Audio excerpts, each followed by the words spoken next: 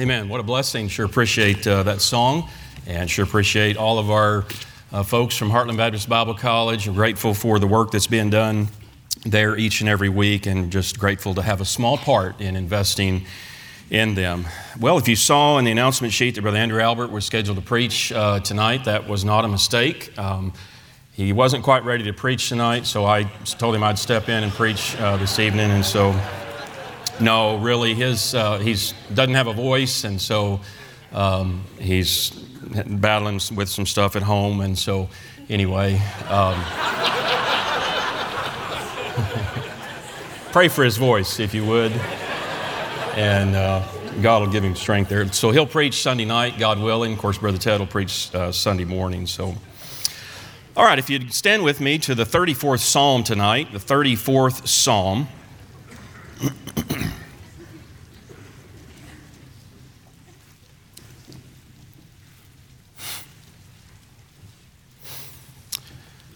Sure glad to be in God's house tonight. Sure thankful for what we get to enjoy week after week after week. Never, never, never let it get old. Yep. All right, let's begin in verse number 1 of the 34th Psalm here.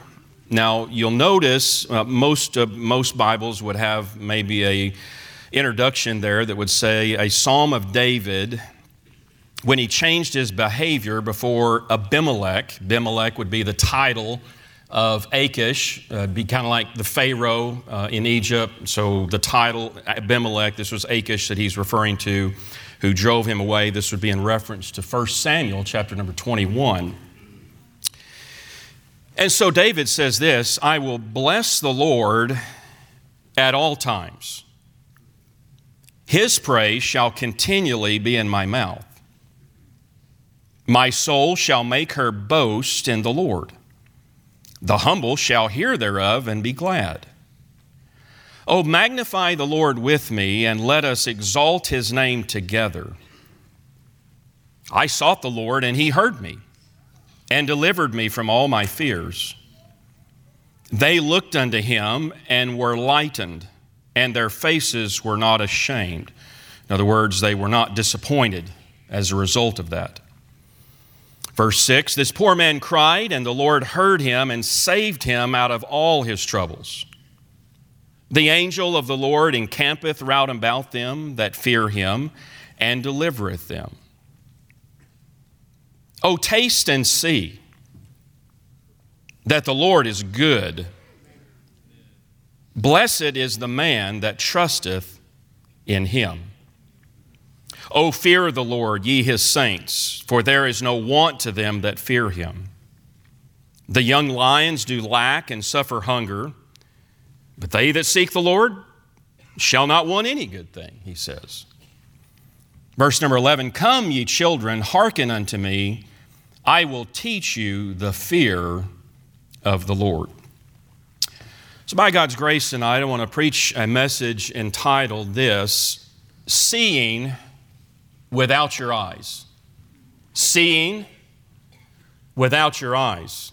Taste, and you will see. And then a subtitle, of course, in honor of our pastor.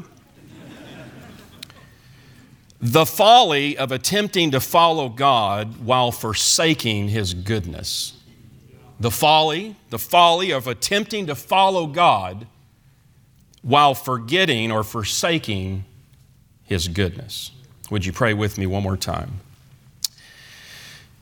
Father, thank you so much for what we've enjoyed already. Thank you, God, for the time that we have in your word tonight. I pray, God, that you would anoint it and bless it because it's your word. And these are your people. I'm simply your servant. And God, we know that you want to speak and you have something to say. And so, Father, I pray that we would give good attention. I pray, oh Father, that we would understand even in a greater way the love and the goodness of our God, the greatness of our God, and then make application even to our life. Because it'll certainly change the way that we think about God. It'll change the way that we approach life. It'll certainly change the way that we look at others around us. And so, God, we once again ask for your help, for your blessing. In fact, really, God, it's not that you would help me, it's that, God, that you would speak. And Lord, I'm just the mouthpiece. I just want to be obedient, oh God, to what you have to say. And we'll thank you for it in Christ's wonderful name. Amen. You may be seated.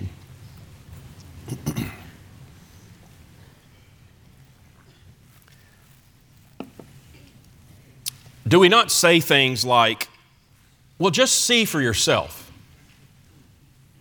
Or don't knock it until you try it. I have an aversion to salad and to meatloaf. And I hear this all the time. People say, well, have you tried it? Well, yes, that's why I don't like it. Well, you haven't tried mine. I don't have to try yours. I've tried many, many times, and I just don't like it.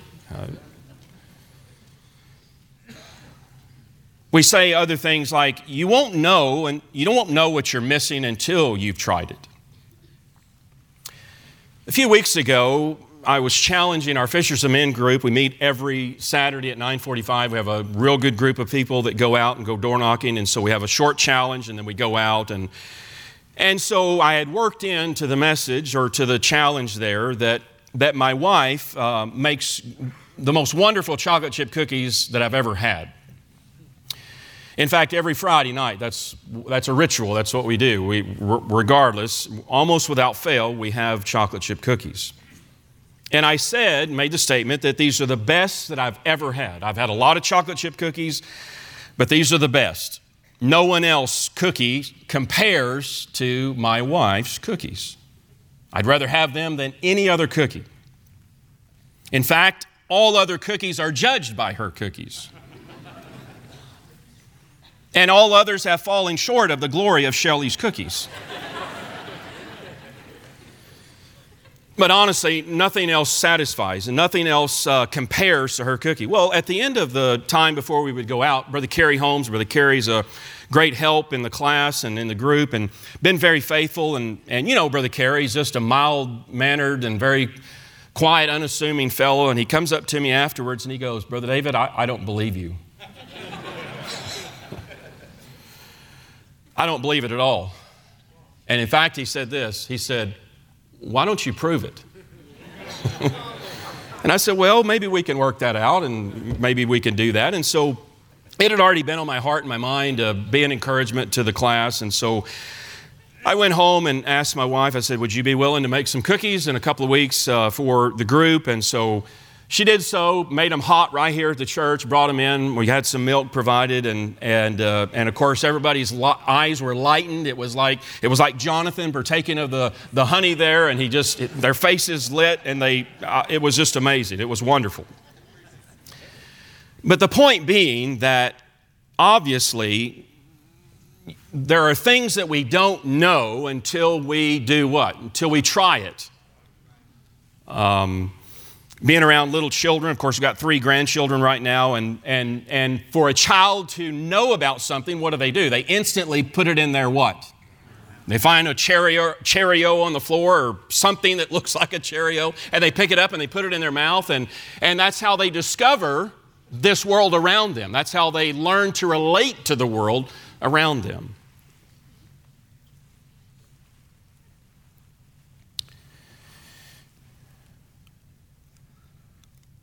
We've had many people over to our home, and oftentimes we'll make the chocolate chip cookies, and it's wonderful. I enjoy the fellowship, enjoy just sitting around and obviously drinking coffee and having a nice warm chocolate chip cookie. You know, the kind that just kind of oozes out of your mouth. You know, when you bite it, and the chocolate it's wonderful. And we have Heartland students over, and you know, maybe their mom and dad made hockey pucks and they weren't accustomed to what a real cookie is. Don't do that. Don't make hockey pucks for your child. That's not right. It's not right. And so some obviously try cookies, and maybe they don't want to admit that it's good, or maybe they don't like it, or I don't know what the case is, but regardless, they're living in willful disobedience. David found himself in such a place. No, he didn't come over and try our cookies, but he found himself in such a spot. This particular psalm obviously is penned as a result of David in just a short amount of time where David had killed Goliath and in Gath in the valley of Elah.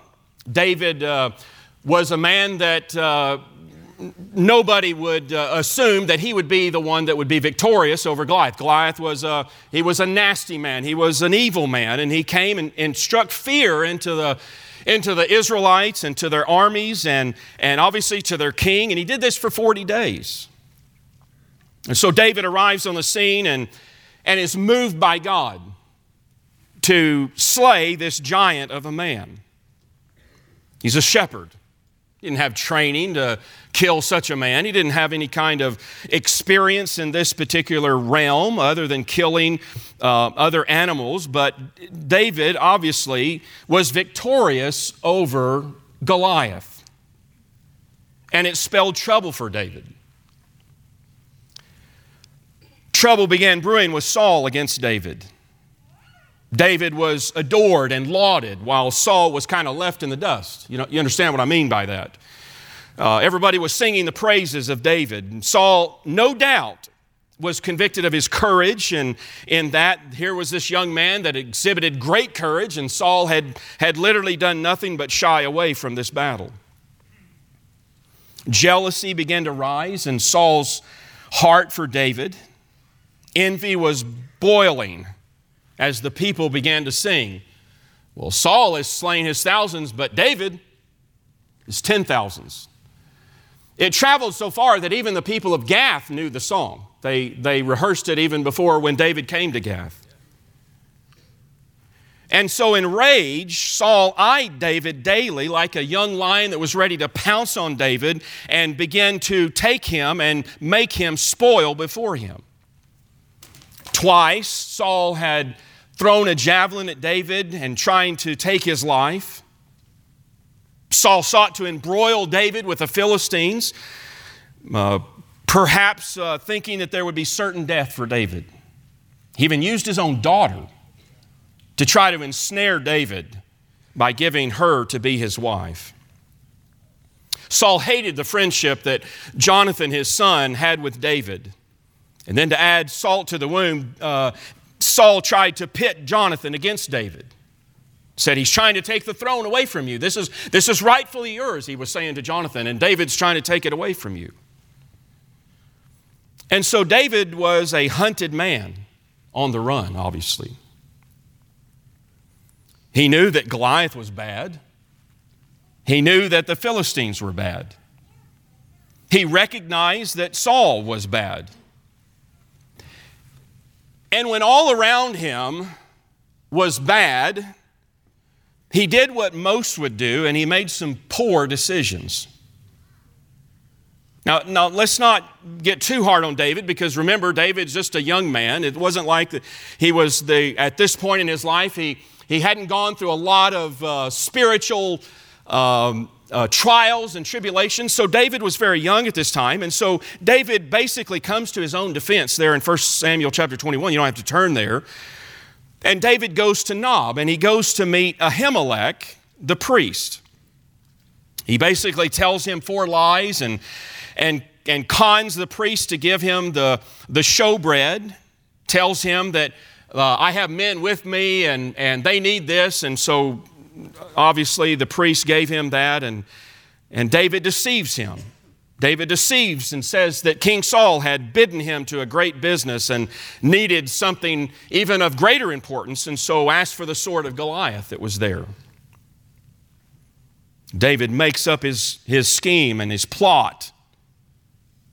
He deceitfully provided nourishment for himself, used a carnal weapon, the weapon of Goliath, to find security and somehow to find some solace or safety with it. And now, for fear of Saul, he seeks asylum in the king of Gath, Achish, the Philistine lord. Now, no doubt the Philistines wanted to get their hands on David. They wanted to turn his life upside down. And so David hatched this plot to feign himself to be mad, to be a crazy lunatic. You can find this in verse number 13 of 1 Samuel 21. Now think about this. You say, well, why didn't they just do him in right there? Well, when we play Texas, we want Texas to be undefeated because we want to beat them and say we were the ones that stopped them. Same thing with OSU. We don't want to take somebody that's won and whatever and beat them. There's no glory in that. And so they looked at this man that was mad. They looked at this man that was scrabbling and feigning himself. And basically Achish said to the people, this man is mad. Wherefore have you brought this man unto me? Send him away. And so David flees and goes back to Israel. Finds himself in the cave of Adullam. And it's here that David's brethren and his family come in unto him. Everyone that was in distress, everyone that was in debt, everyone that was discontented. It's college night. These had to be Bible college students here. And it's interesting here that the Bible says that he became captain over them. About 400 men that David begins to have influence over. And somebody says, well, man, I just don't get it. David had just lied to the priest and wrongfully partook of the showbread that was this holy bread that was there in the temple there, and he takes Goliath's sword. He cons the priest into all this, and then he pretends to be what he was not and pursued business that he did not have any business being in. He tricked the Philistines, he ran in fear, and he employed worldly methods to try to achieve a spiritual victory. In fact, when we come to our text here, when we read verse number 1, in fact, that was the very first thing that came to my mind. I read verse number 1 and I said, I will bless the Lord at all times. And I said, wait a minute. David, I don't think so. No, you haven't been blessing the Lord at all times. And his praise has not been in your mouth. And you have not been boasting about your Lord and about your Savior. You have not been glad in the presence of God in your life. And I say to myself, this isn't right. What's David saying here? You've been on the run and you've cowardly slipped off to Gath and you've attempted to live life your own way. It's almost like David had tried to live his life without God.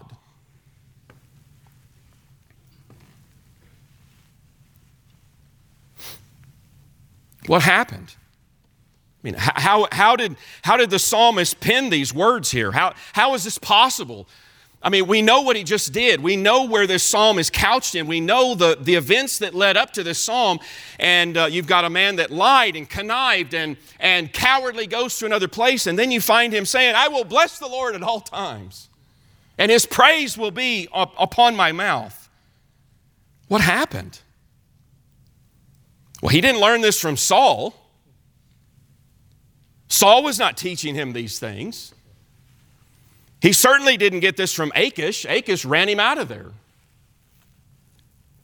And he didn't arrive at this from his own sinful heart. So what changed?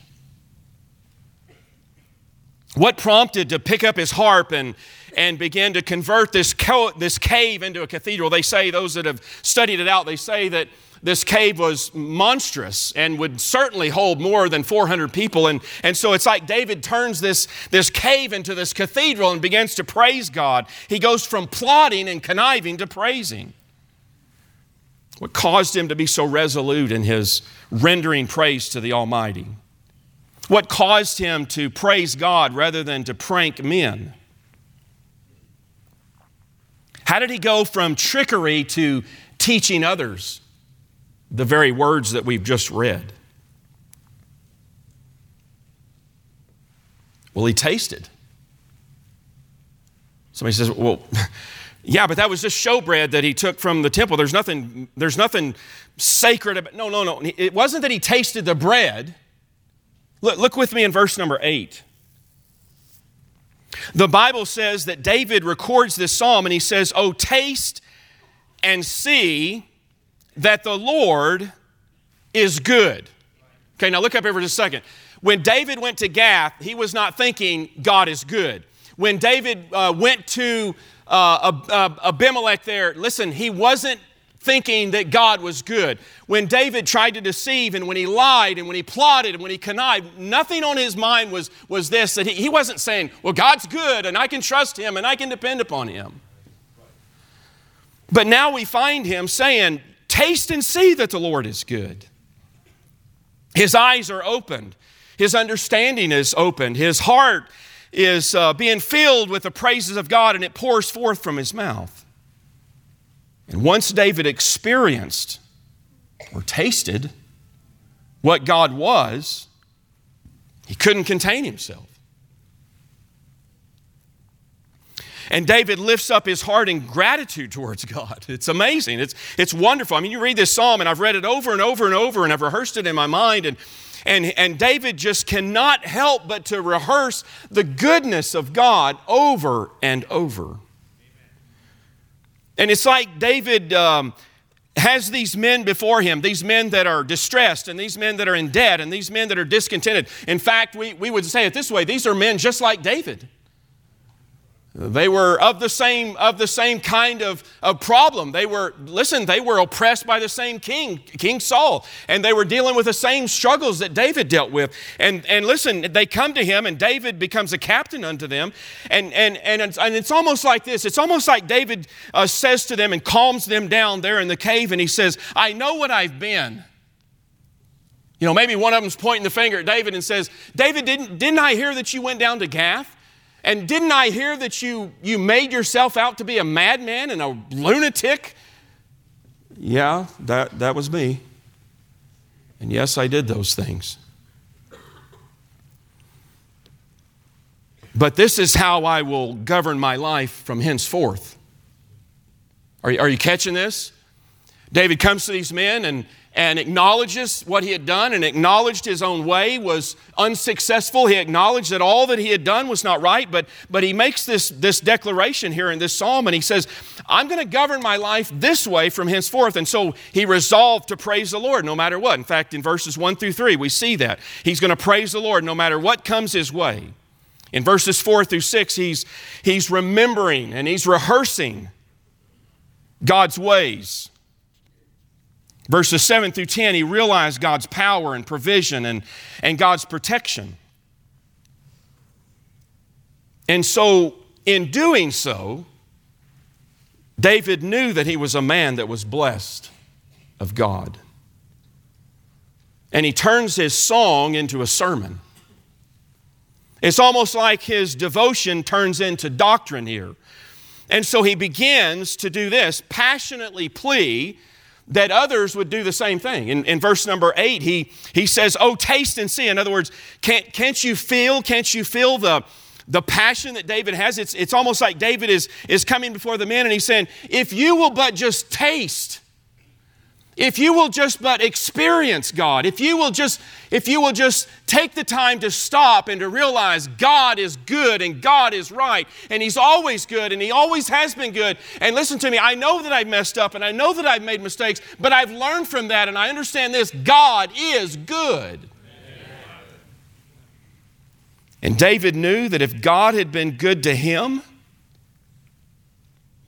through his failures and through forsaking God, then certainly he could do that for others. If God had been true to David, then he could be true to these men. If God had been good to him, he could be good to these men. If God had been faithful to him, then he would be faithful to these men. And so this renegade, David, found refuge in God. The restless man had found rest in God. The rebel had found righteousness in God. And David went from believing that God was good to knowing God was good. Did you catch that? David went from acknowledging that God was good, believing, to knowing by experience that God was good. It's one thing to watch your dad drive a pickup truck. It's quite another thing for you to get in the pickup truck and you drive. Because you're looking at your dad saying, I can do that. I can shift those gears. I can put it in four-wheel drive. I can do this. I can do that. I can get out of this thing. And then you jump in there and behold, what do you know? You didn't know any of that stuff. You thought you knew, but experience obviously begats an understanding that you didn't have before. And David realizes God is infinitely good. It wasn't like, it wasn't like David began to understand this. Well, now God is good to me. You know, when he left Gath and he goes to the cave of Adullam, it wasn't like something came over him and he realized, well, God wasn't good, but now he is good. No, God was infinitely good. God was good way before David was born. God was good to him under Saul. God was good to him when he was called to be the next king of Israel. God was good to him in his failures. God was good to him every single moment of his life. God hasn't got to be good. He is good and he always will be good. And he's independently good. He didn't need David to be good. It wasn't like God was waiting for David to arrive on the scene and say, well, when this man comes on the scene, Israel will be great because of David. No. Israel was great, and when they were great because of a great God, not because of a great king. He's independently good. He's absolutely good. There is no one like him. There is none as good as he is. God is unchangeably good. He doesn't grow in his goodness. No, he's unchangeably good. He's universally good. He was good to Saul and he was good to David.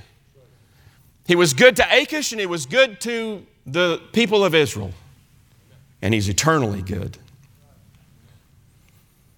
And so David calls others to see that God is good. He says words like this in verse number 3. He says, "Oh, magnify the Lord with me. Let us exalt his name together." In verse number 5, he showed that God was good to others and that they were encouraged. They were enlightened by the good things that God had done. In verse number 7, he showed that God protects and God shields his saints and them that fear him. Verse number 9, he says, "Oh, fear the Lord, ye saints, for there is no want to them that fear him." Verse 10, "But they that seek the Lord shall not want any good thing," he says. And then we come down to verse number 11, and David says this, "Come, ye children, hearken unto me. I will teach you the fear of the Lord." Now, some would argue that David was talking to his family members there. Regardless, David is saying this, almost like Solomon would say, almost like John would say in the book of John and in 1 John, that he's speaking to men, but he's telling them as children. He's saying, those of you that have not learned yet, those of you that are in need of understanding, having need of more knowledge about God. And so he says, "Come, ye children, hearken unto me, listen to me, and I will teach you the fear of the Lord." And he exclaims that God is worthy of perpetual praise. He's deserving of corporate exaltation. God hears those that call upon him. He delivers the fearful to safety. He disappoints none that look to him. He delivers the destitute. He providentially protects his own. He gives refuge to those that trust in him. He provides abundantly. Listen, God is good and only can be good. And he teaches them. Because you see, those that taste of God's goodness tell of God's goodness. How did Carrie Holmes find out that my wife makes the best chocolate chip cookies in the world? Because I told him. But not just that I told him, what did he do? He tasted. And I watched him. He put it in his mouth and he goes, yes. And he said, "Give me 2 more of these. Let my wife try them." And then his wife called and said, "I want the recipe." No, listen to me. Those that have tasted of God's goodness trust God. And those that trust God, what do? They tell others and they help others to trust God. They do the very same thing. We that have learned from God, we are on this mission, this journey to do what? To tell others that God is great. I mean, faith does us no good if it's not personal. The plate of my wife's cookies does me no good if I don't partake of them. And listen to me, once you've tasted of God's goodness, nothing else will satisfy. Once you've tasted of the goodness of God, you must come back over and over and over and over again. I told you earlier, we have them every Friday night. I don't get tired of them. I don't get bored with them. I don't ask my wife, well, why don't you try something else? No, I love them. And listen to me, when we taste of the goodness of God and the greatness of God, it's so special and it's like, oh, that's so good. And you read the morsels of God's Word and you take it in and you're like, oh my goodness. And you hear a choir sing like that tonight, and you hear special music, and it's like, God is so good to let us enjoy these things. Yeah, but you come to church every Sunday, yes. And you come to church every Sunday night, yes. And you come to church Wednesday, and then you have a missions conference. Then you have Vacation Bible School, and you have all these things. Aren't you tasting of enough of God? No, we want more. We need more.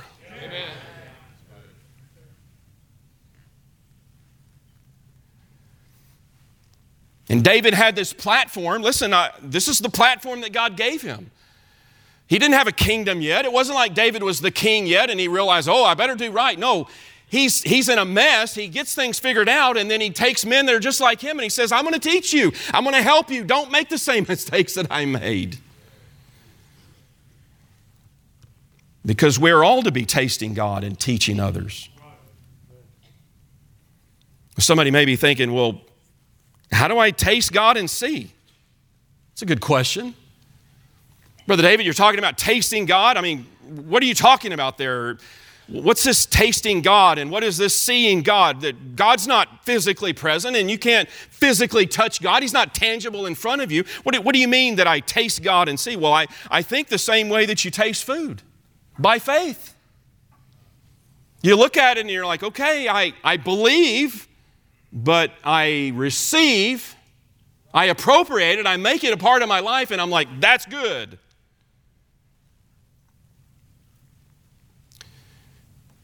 And I'm concerned that there are believers that know about God, but do not know God. Is it possible? Is it possible that even here at Southwest Baptist Church, and just like Calvin said, that we hear and message after message after message, and we know about God, but we don't really know God? To the point where we're just like David and we go out and we know what's right and we go out and we make decisions on our own as if God is not present, as if God is not at work in my life, as if God is not protecting me, as if God is not providing for my needs. And so we take matters into our own hands and we're just like David and we're going here and we're going there and we're doing this and we're doing that, all the while we know. And we've heard that God is good.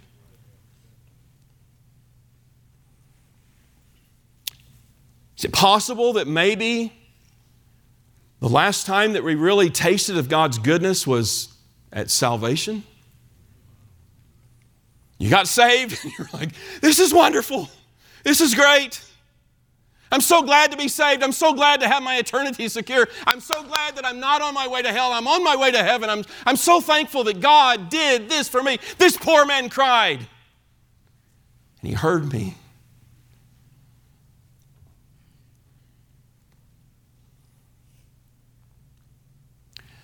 Because if we're going to tell anybody else about how something is good, we have to taste it for ourselves. I love coffee, and folks will come and say, well, what kind of coffee do you like? Well, just go out and have whatever.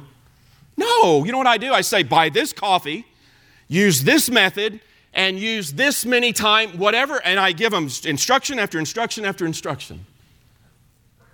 But I think sometimes it may be that maybe a new convert comes up to us here at church and they say, what about this passage? What's God saying here? What does this mean to me? How does this relate to my life? How does this relate to my family? And we're like, whatever. We know God, but we don't really know Him. we've not really tasted God and seen. Aren't you glad we get to come every Sunday? And Pastor has tasted of God in that office over there. And he's heard from God, and he's pleaded with God, and he's been on his face before God and in the Word of God, and he's prayed for you, and he's prayed for you. You've heard him say this. He's prayed for you by name. And we show up, and he's tasted from God, and he's seen, and then we hear the Word of God preached. And we get that every week. Aren't you glad that we run buses, and those that are on the bus right now, you know what's happened? They've tasted God and they've seen God, and they're going out and they're saying, you need to know my God. You need to experience my God. Come and see what God has done. Oh my goodness, the Bible is replete with examples like that. The woman at the well, what did she say? She said, come see a man. What did Andrew do? He went and first find his brother. Why do we have a missions conference? Because missionaries that are on the field have tasted of God, and they've seen the goodness of God, and they've watched the mercy of God, and they've watched the protection of God, and they know Him, experientially. And you know what they do? They come to a church like this and they say, we want you to know God like we know God. We want you to experience this. We want you to see this. We want you to know our God this way. Why do we have a vacation Bible school? Why do we invite 100,000 kids from our neighborhood to come? Why? We've tasted God, and we want them to see God like we have. Why do we go out and door knock during the week and on Saturday? Why do we do that? We've tasted of God, and we've seen, and we realize because we've been blessed of God, because we have tasted of God and saw that He was good, I ain't going to keep it to myself. Because those that taste God and see tell others. When's the last time you told somebody about your salvation? When's the last time you invited somebody into your home and says, let's have a meal together so I can talk to you about the Lord Jesus Christ? When's the last time you talked to your coworker and shared with them how good God is? Because He's good. And we that have tasted of Him and that have seen His goodness ought to be telling others everywhere we go. We ought to be teaching in every area of our life, teaching our children, teaching our family, teaching the Sunday school class, teaching those on the bus, teaching those that we work with, everywhere that we go, God's good. Where else are they going to learn that God is good?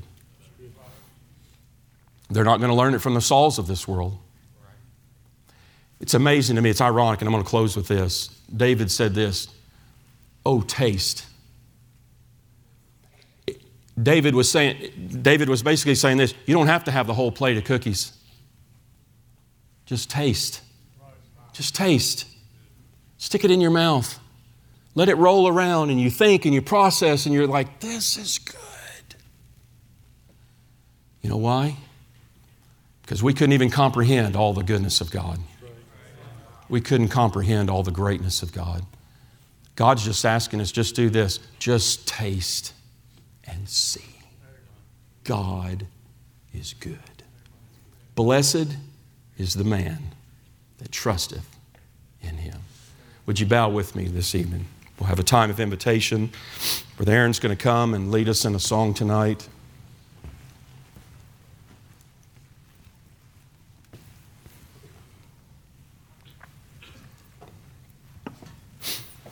I have to wonder tonight, if we're not telling, then we must not be tasting.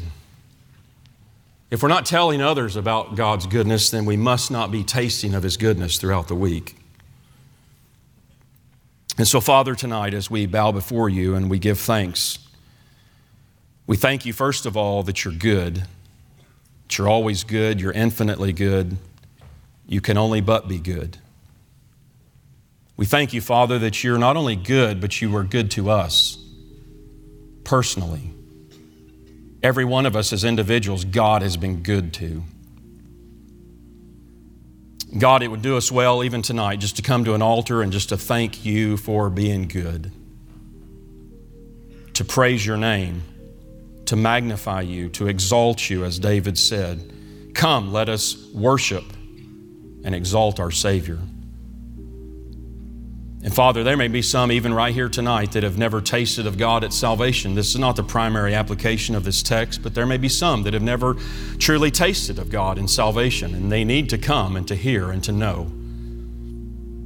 God, would you deal with hearts as only you can and as only you know how? And we'll give you thanks and praise in Christ's wonderful name. Amen.